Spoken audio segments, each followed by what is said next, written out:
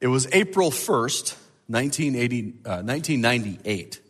Now, anytime you have the date April 1st, you definitely have to get your radar up, right? There was a press release by Burger King. And not a press release, but they actually took a full-page ad out in USA Today.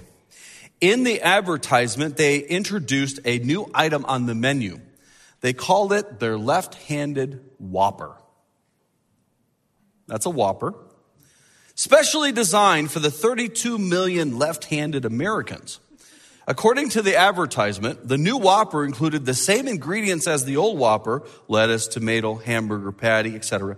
But all the condiments were rotated 180 degrees for the benefit of their left-handed customers. The following day, Burger King issued a follow-up release revealing that although the left-handed Whopper was a hoax, thousands of customers had gone into the restaurants to request the new sandwich. Simultaneously, according to the press release, many others requested their own right-handed version of the Whopper. I think that prank, that hoax was a beautiful thing. I love those types of things. I started to think of things that are beautiful. So we're going to talk about unity is a beautiful thing today. I started to think of things in my life that I consider beautiful. Of course, topping the list is my wonderful wife, Karen. I also was thinking, my daughters are beautiful. People, you're probably thinking, why aren't you mentioning your son-in-law? Well, that's self-explanatory. I'll get back to him, though. Number 3, I think my grandchildren are beautiful. They're definitely more beautiful than your grandchildren. Number 4, and this is a man thing, I think something that is beautiful is a perfectly smoked beef brisket. Beautiful. Moist, juicy, tender, amazing. The turquoise water of the Bahamas. I could sit there and look at that water all day long. I think another beautiful thing is a well-executed hook set, right? You get that fish on, the pole's bent.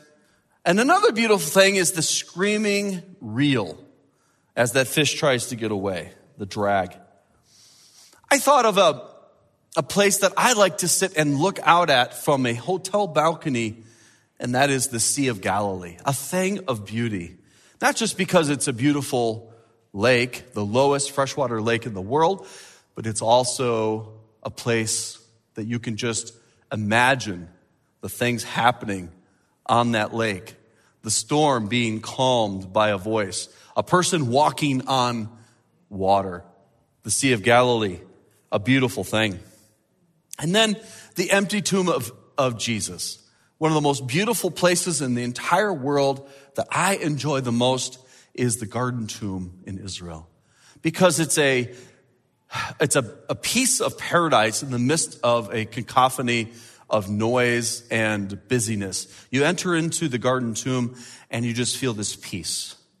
But it's beautiful, although it's just a carved out piece of rock. It's beautiful when you go into the tomb because it is empty. And it reminds me of the resurrection, a beautiful thing. So what else is beautiful? I think it's this. A group of followers of Jesus Christ from various backgrounds and ethnicities and economic levels. A group of followers of Jesus that are unified. That is a beautiful thing. And that's what we're going to be talking about as we are in a series that we're calling To the Ends of the Earth.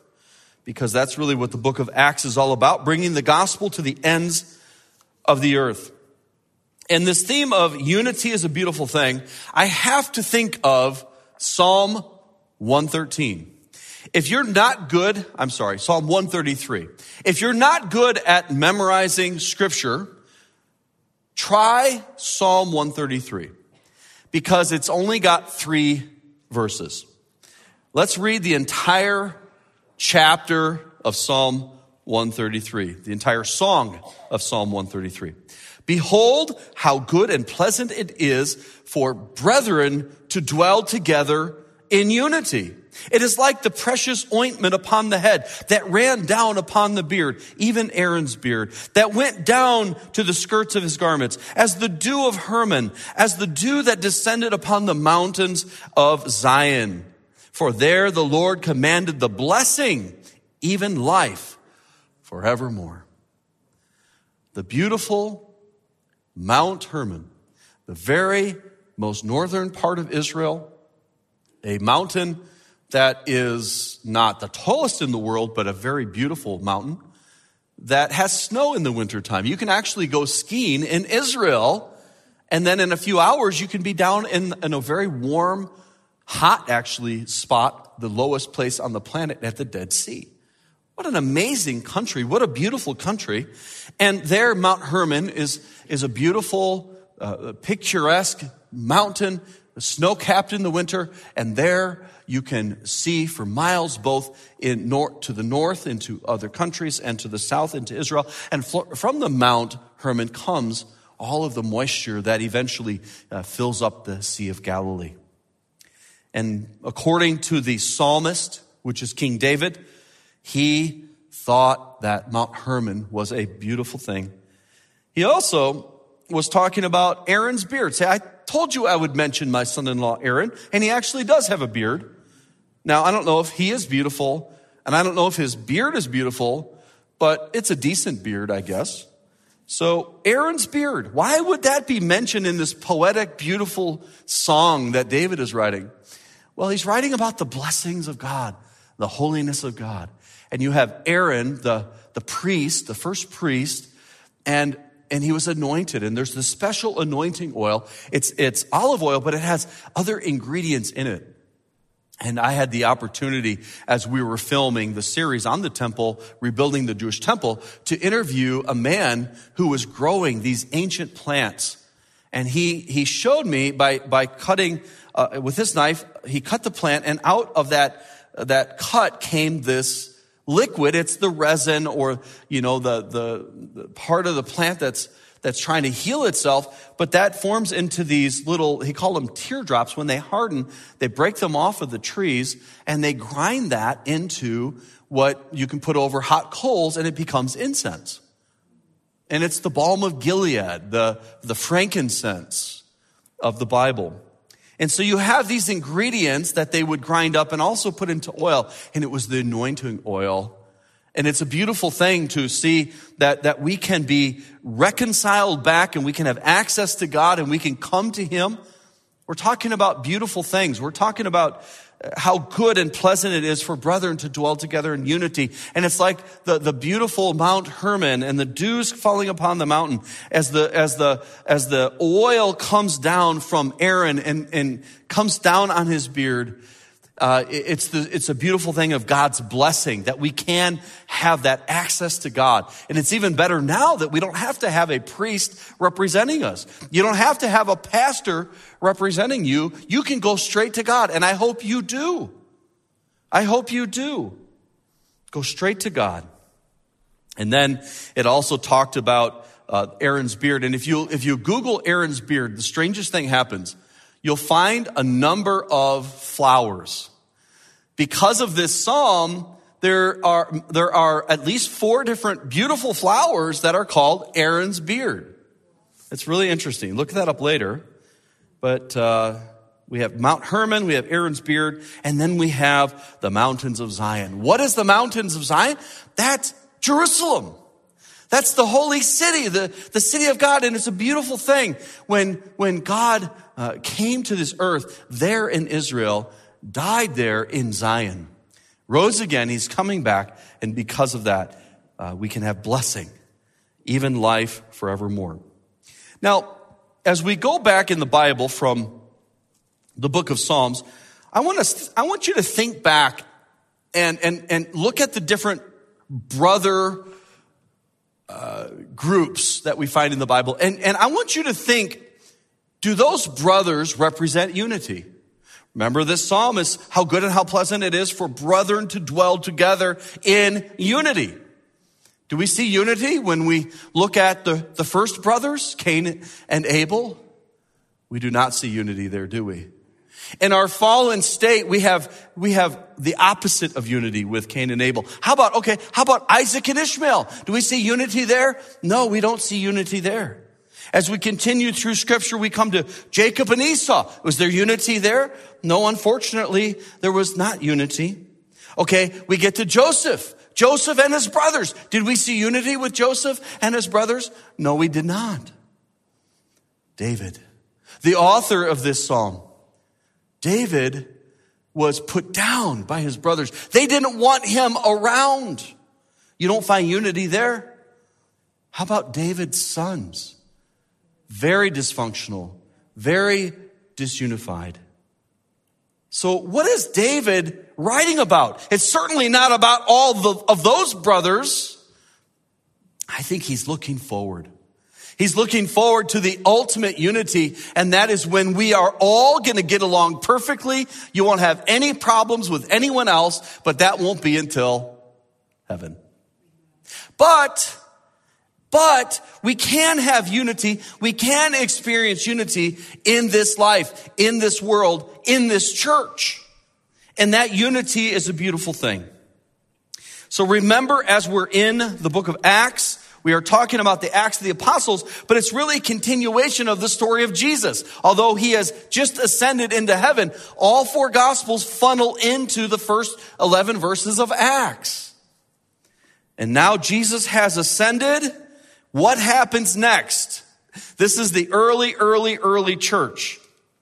Well, look at Acts chapter 1, verse 12.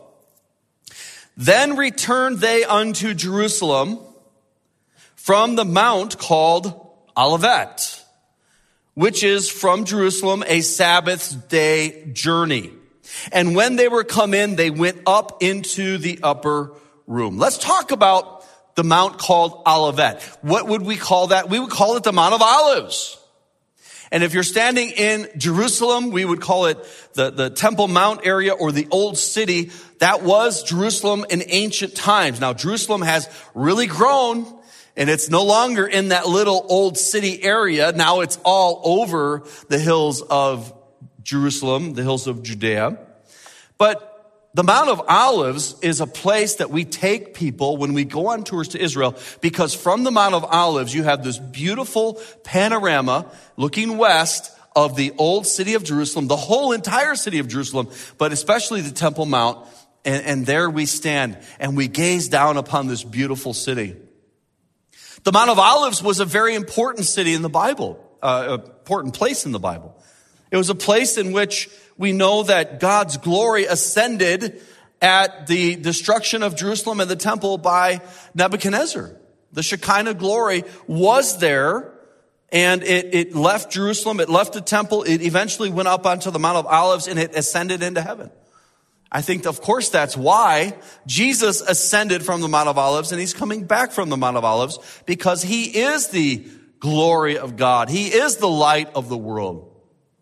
The Mount of Olives was very important in the life of Christ because he would often go there with his disciples. They would get away. It was a beautiful, tranquil area, of course, full of olive trees, right? Mount of Olives.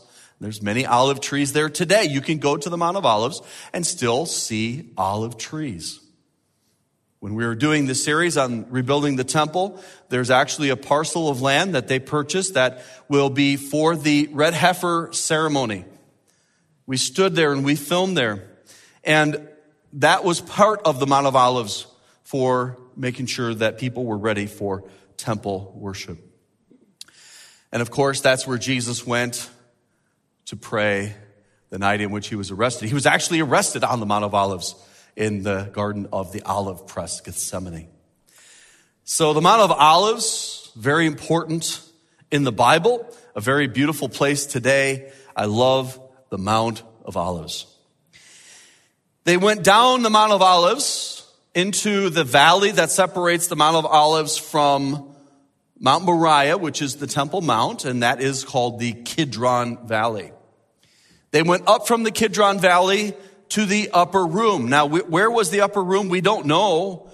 where it was, because remember, the entire city was destroyed, but we do believe that it might have been where there's a traditional site of the upper room today, which is in the area called Mount Zion.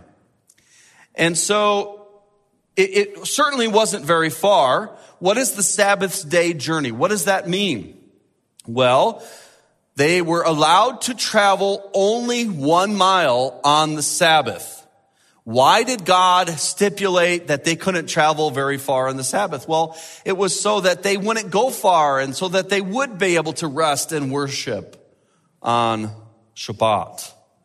And so that's why during the festivals, a lot of people camped close by because they couldn't be more than about a mile from the temple. As a matter of fact, they say that the Mount of Olives would have been filled with thousands and thousands of people camping there during those festivals and those feasts. Just can imagine what that would have been like. So there they go down the Mount of Olives. They go up to the upper room. It was less than a mile, the Sabbath day journey. And there they went into this upper room. Now this upper room's becoming pretty prominent in their lives, right?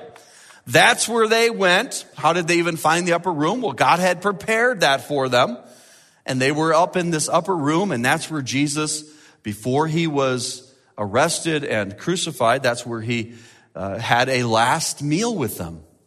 I believe it was a pre-Passover meal, but it was just before the time of Passover, and there's where he instituted the communion service that we still observe to this day until he returns. It's a beautiful time of fellowship. And that's also where Jesus washed the feet of the disciples. There he also predicted that he would be crucified, that he would be going away. And all of these things, the upper room is central. And now Jesus has gone into heaven. Remember the angel said, "Why stand you gazing into heaven, ye men of Galilee?" God has given you some things to go do. Now go do them. And so they go down the Mount of Olives. They come up back into Mount Zion and to the upper room.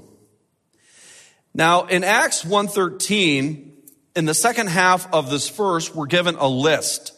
And actually in verse 14, we're given some more people that were there. Who were in the upper room? Well, it was the 11. There abode both Peter and James and John and Andrew and Philip and Thomas, Bartholomew, Matthew, James the son of Alphaeus, Simon Zelotes, Judas, the brother of James. These all continued with one accord in prayer and supplication with the women and Mary, the mother of Jesus, and with his brethren. Let's go through some of these people because these are important people. These were the disciples. Now we're going to call them the apostles because now they're the ones that are going to start the church. God is going to use them all in great and mighty ways. And some of them were very prominent. Some of them we hardly know anything about. Peter. Every time you see a list of apostles, Peter is at the top of the list. And by the way, just so you know, some of the people in the Bible had more than one name. It becomes a little confusing. They usually didn't have a surname or last name. They would have the name of the father, grandfather, or even a trade. Remember, Jesus would be called a carpenter or from a town, Jesus of Nazareth or Jesus of Joseph. That was their last name. And so sometimes we have people with different names. Peter had other names, and you have different languages, right? So Peter's name in Greek was Simon. We call him Simon Peter. We also know his Hebrew name was Cephas, okay? And Jesus called him Petros or Peter. Simon, Peter, Cephas, Petros was a fisherman. He also was married. And those that say he was the first pope, I think there's a problem with that. How do we know he was married? Because Jesus healed his mother-in-law. It's the collateral of getting married. I mean that in a good way, if there is such a thing. We also know that he lived in Capernaum, and that was the headquarters of Jesus in this early ministry. He was a Galilean, and many of the other disciples were Galileans as well. This was an area in the northern part of Israel. And the Talmud, a collection of Jewish writings, says this about Galileans. They were kind of looked down upon. They were more anxious for honor than for gain, quick-tempered, impulsive, emotional, easily aroused by an appeal to adventure, loyal to the end. Peter fits that bill, doesn't he? Peter was a typical Galilean. He was the leader of the 12. But even though he was the leader, he had many faults. Wasn't he the one that jumped out of the boat and walked on the water? But no matter how many times he sank, no matter how many times he failed, and he really blew it big time, he always recovered. Peter wrote 2 books in our Bible. And also tradition says that he was martyred on a cross, and he requested to be crucified upside down because he was not worthy to die in the same way as his Lord. Peter. And then the Bible says James and John. James and John were also fishermen. They were brothers. They followed Jesus. John is the one that wrote the Gospel of John, 1st, 2nd, and 3rd John, and the book of Revelation as he was exiled on the Isle of Patmos. I've been to Patmos, and there's actually a cave that has a natural stone that looks like it could be a writing desk. We don't know if that was the cave or not, but it certainly seems to fit the bill. And there John received the revelation of the future events. And James, you think, well, he must be the author of the book of James. No, that was a different James. It was actually the brother of Jesus, or a stepbrother of Jesus, that wrote the book of James, and that was the great leader of the early church in Jerusalem. But James has an amazing story. Although he didn't write his story, we don't read a lot about him. He has an amazing story. Why? Because he was beheaded by Herod Agrippa I. Herod Agrippa was the grandson of Herod the Great. Herod the Great slaughtered the innocents in Bethlehem trying to get rid of Jesus. And all these years later, his grandson takes off the head of one of the main apostles. Remember, James was part of the inner circle. James, Peter, and John, the inner circle. They were the ones that were closest to Christ. And Herod Agrippa takes off his head. He was the nephew of Herod Antipas that also took off the head of another man named John the Baptist. And so it was that James has a story as well. And the story is that he was faithful to the death. As a matter of fact, tradition says that James was the first apostle to suffer death. He was the second martyr after Stephen. And they say that his fate to face death was started with an individual that brought charges against James. And they went before a tribunal, and when the case was over and James had been condemned to death, the man that had instigated this trial was so deeply moved by James's behavior and his countenance that James was so filled with the Spirit of God that on the way to be executed, the one who had initiated this trial made a confession of faith in Jesus Christ. And when he asked James to forgive him, the apostle said, "Peace be to thee, brother." The one that's responsible for James being beheaded is now born again.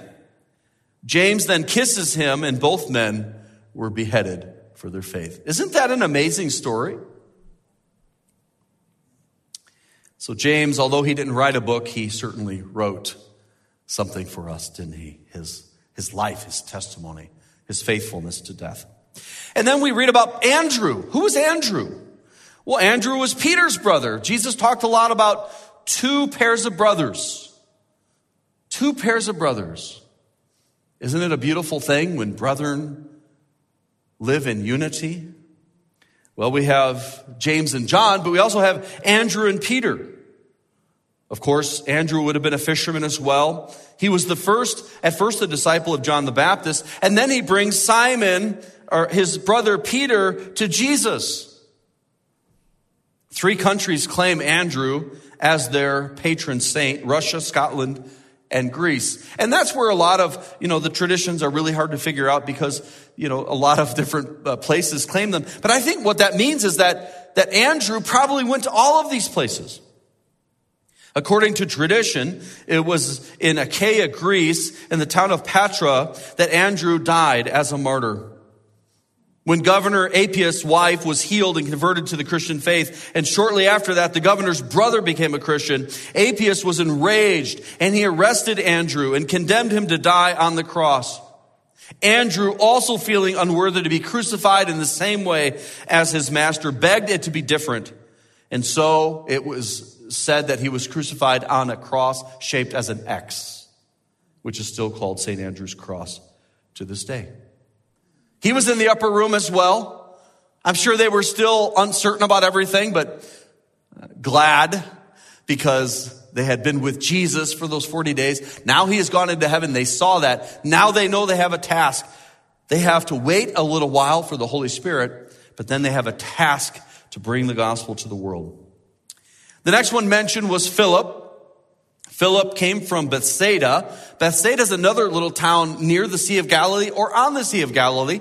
They've actually thought there was a town called Bethsaida just up on a hill from the Sea of Galilee. We filmed there with Dr. Carl Ball. But they've recently found that they think they found the real Bethsaida. Or maybe there was two, a winter Bethsaida and a summer Bethsaida. When the fishing was good, they'd be down in the town on the lake. Either way, Bethsaida is where Philip comes from.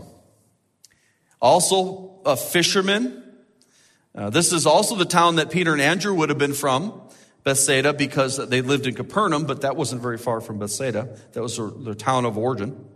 And Philip, it's really interesting. The first three Gospels usually just mention Philip and some of the other people just by name. That's all we know about them. But the Gospel of John shows Philip to be the one in whom Jesus first addressed the words, "Follow me." John tells us that was to Philip. After Philip met Jesus, what did he do? He immediately finds Nathanael and says, "We have found him, the one whom Moses has been speaking of, the one that the prophets have been writing about." Now, Nathanael was skeptical, but Philip, instead of arguing, simply says, "Come and see." Now, sometimes that's all you really need to do. You don't need to argue someone into heaven. Just say, "Come and see. See what he has done for me." This simple Galilean Philip gave all that he had. It is said that he died by hanging. While he was dying, he requested that his body be wrapped not in a linen, but in papyrus. For he was not worthy for even his dead body to be treated like the body of Jesus. The symbol of Philip is a basket because of his part in the feeding of the 5,000. Everyone had a job to do with Jesus. Some of the people we don't read much about, they're not very prominent, but everyone has a purpose. Everyone in this room, everyone listening to my voice, you have a purpose. God has something that only you, if you're willing, can do for him. Then we come to Thomas. You might hear his name in Scripture, Didymus. Why would he have two names? Well, Thomas was his Hebrew name. Didymus was his Greek name. He lived in the Galilee as well. And at times, we actually find that he was called Judas. Matthew, Mark, and Luke tell us nothing about Thomas except for his name. However, once again, John fills in some gaps and helps us know more about Thomas. It was Thomas in the upper room. When he wanted to know where Jesus was going, he asked the question. And then we see Thomas after the crucifixion saying, "Unless I touch the nail scars, I will not believe." And then when Jesus did appear, Thomas wasn't there. It's not a good thing to miss church, because you never know what's going to happen in church. But he said, "I'm not going to believe." But then Jesus made another appearance to Thomas. And the Bible doesn't say that Thomas reached out and touched Jesus' scars, but we do know Thomas confessed him, "My Lord and my God." We should stop calling him Doubting Thomas, right? Why? Well, for that one reason, but also, yes, Thomas was a pessimist by nature, and some of you are too. And there's actually a need for pessimism in the world every now and then, as long as you don't get me down. But you're more of a realist, I think, sometimes, and that helps us.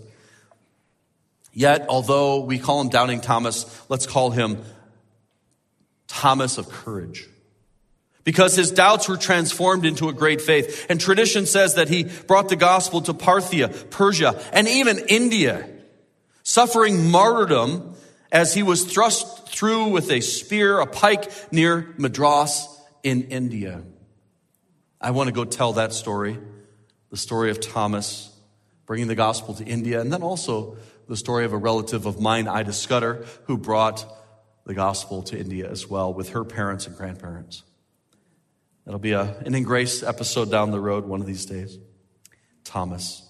And then the Bible talks about Bartholomew. You might recognize him also by his other name, Nathaniel. He lived in Cana of Galilee. You remember Cana was the town of the first miracle. It's very near Nazareth where Jesus grew up, not far from Caesarea, or not far from Capernaum on the Sea of Galilee.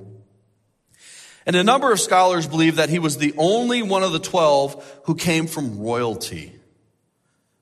Perhaps he had a noble birth. His name means son of Talmai. Talmai was king of Geshur, whose daughter Maacah was the wife of David, the mother of Absalom.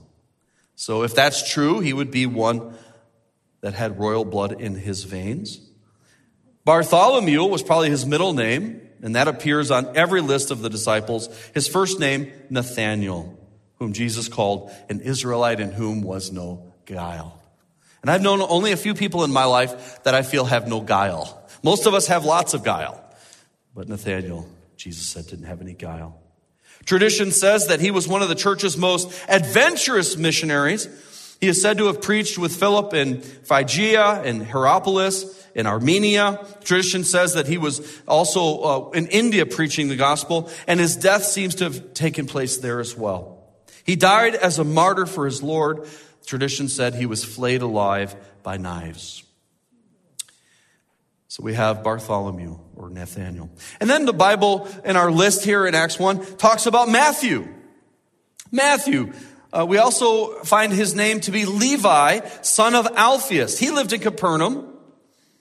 It's possible that James the Lesser was Matthew's brother, also named the son of Alphaeus, but probably not, because Jesus only mentioned 2 pairs of brothers in his disciples, in the group of disciples. So we don't know. Some of these things are a little bit vague, but he is also called the son of Alphaeus. But one thing we do know about Matthew is that he was a publican, not a republican, but a publican or a tax collector. Tax collectors were especially hated by Jews. And he was a Jew, but he became a tax collector for his own gain and really turned against his people because he was collecting taxes for the Greek or the Roman Empire, and they were Gentiles. Also, the tax collectors were known not only to be hated on religious grounds, but also because they were notoriously unjust. And yet Jesus chose a man that all people hate and made him one of his men.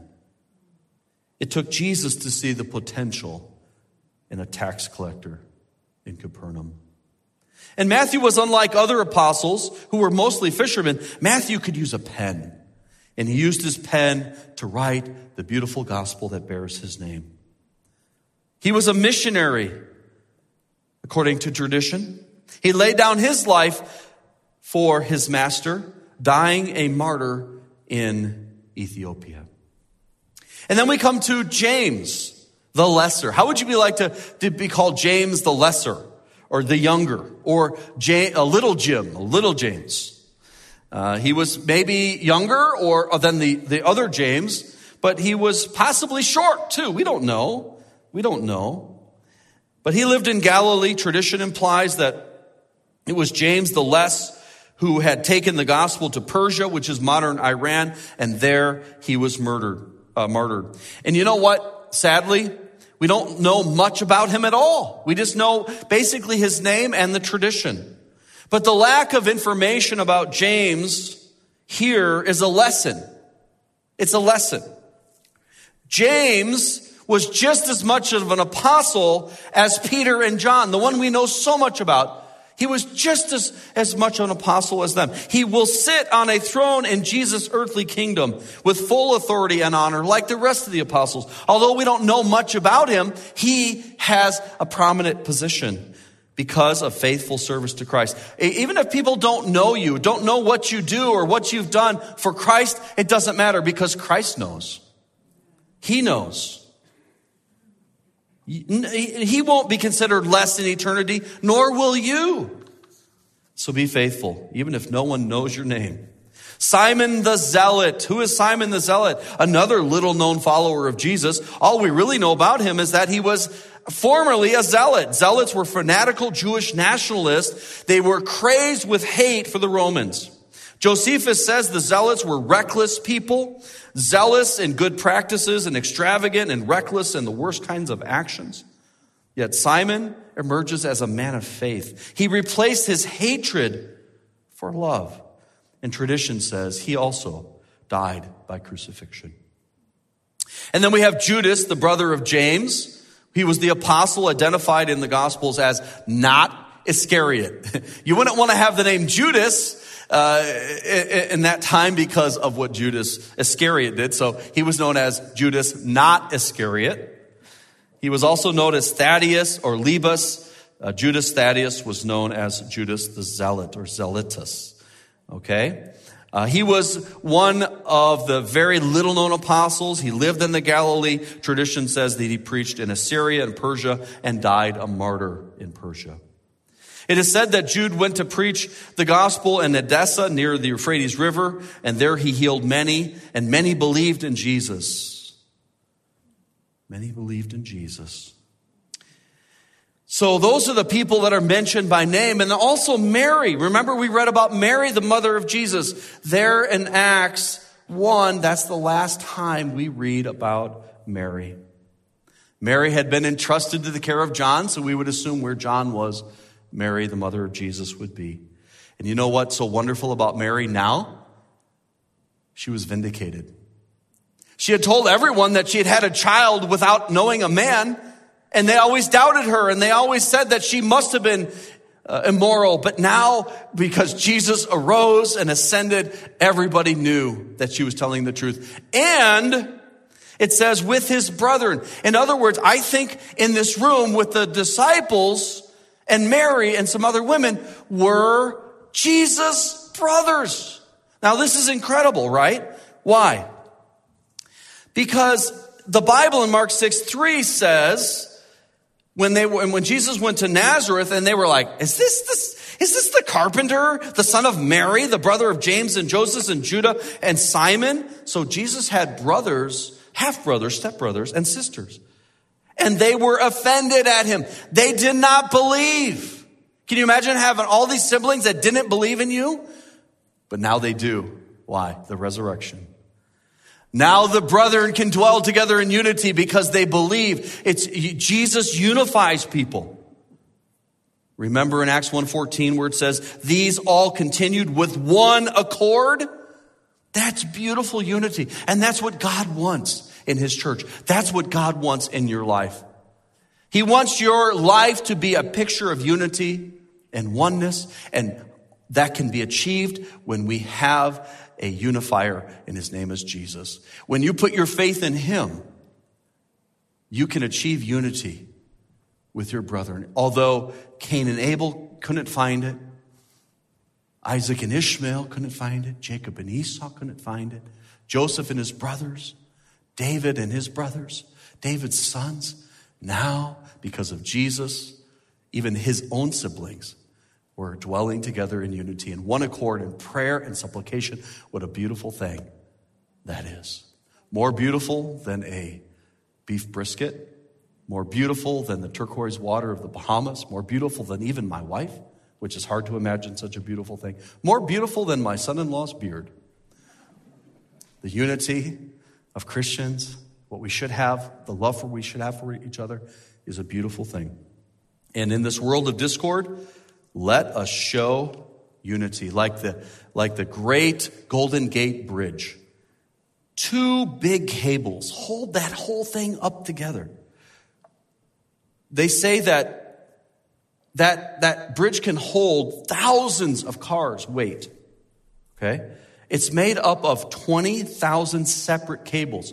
All of those cables would snap, but they're all twisted together in unity. And that unity provides the support across this chasm.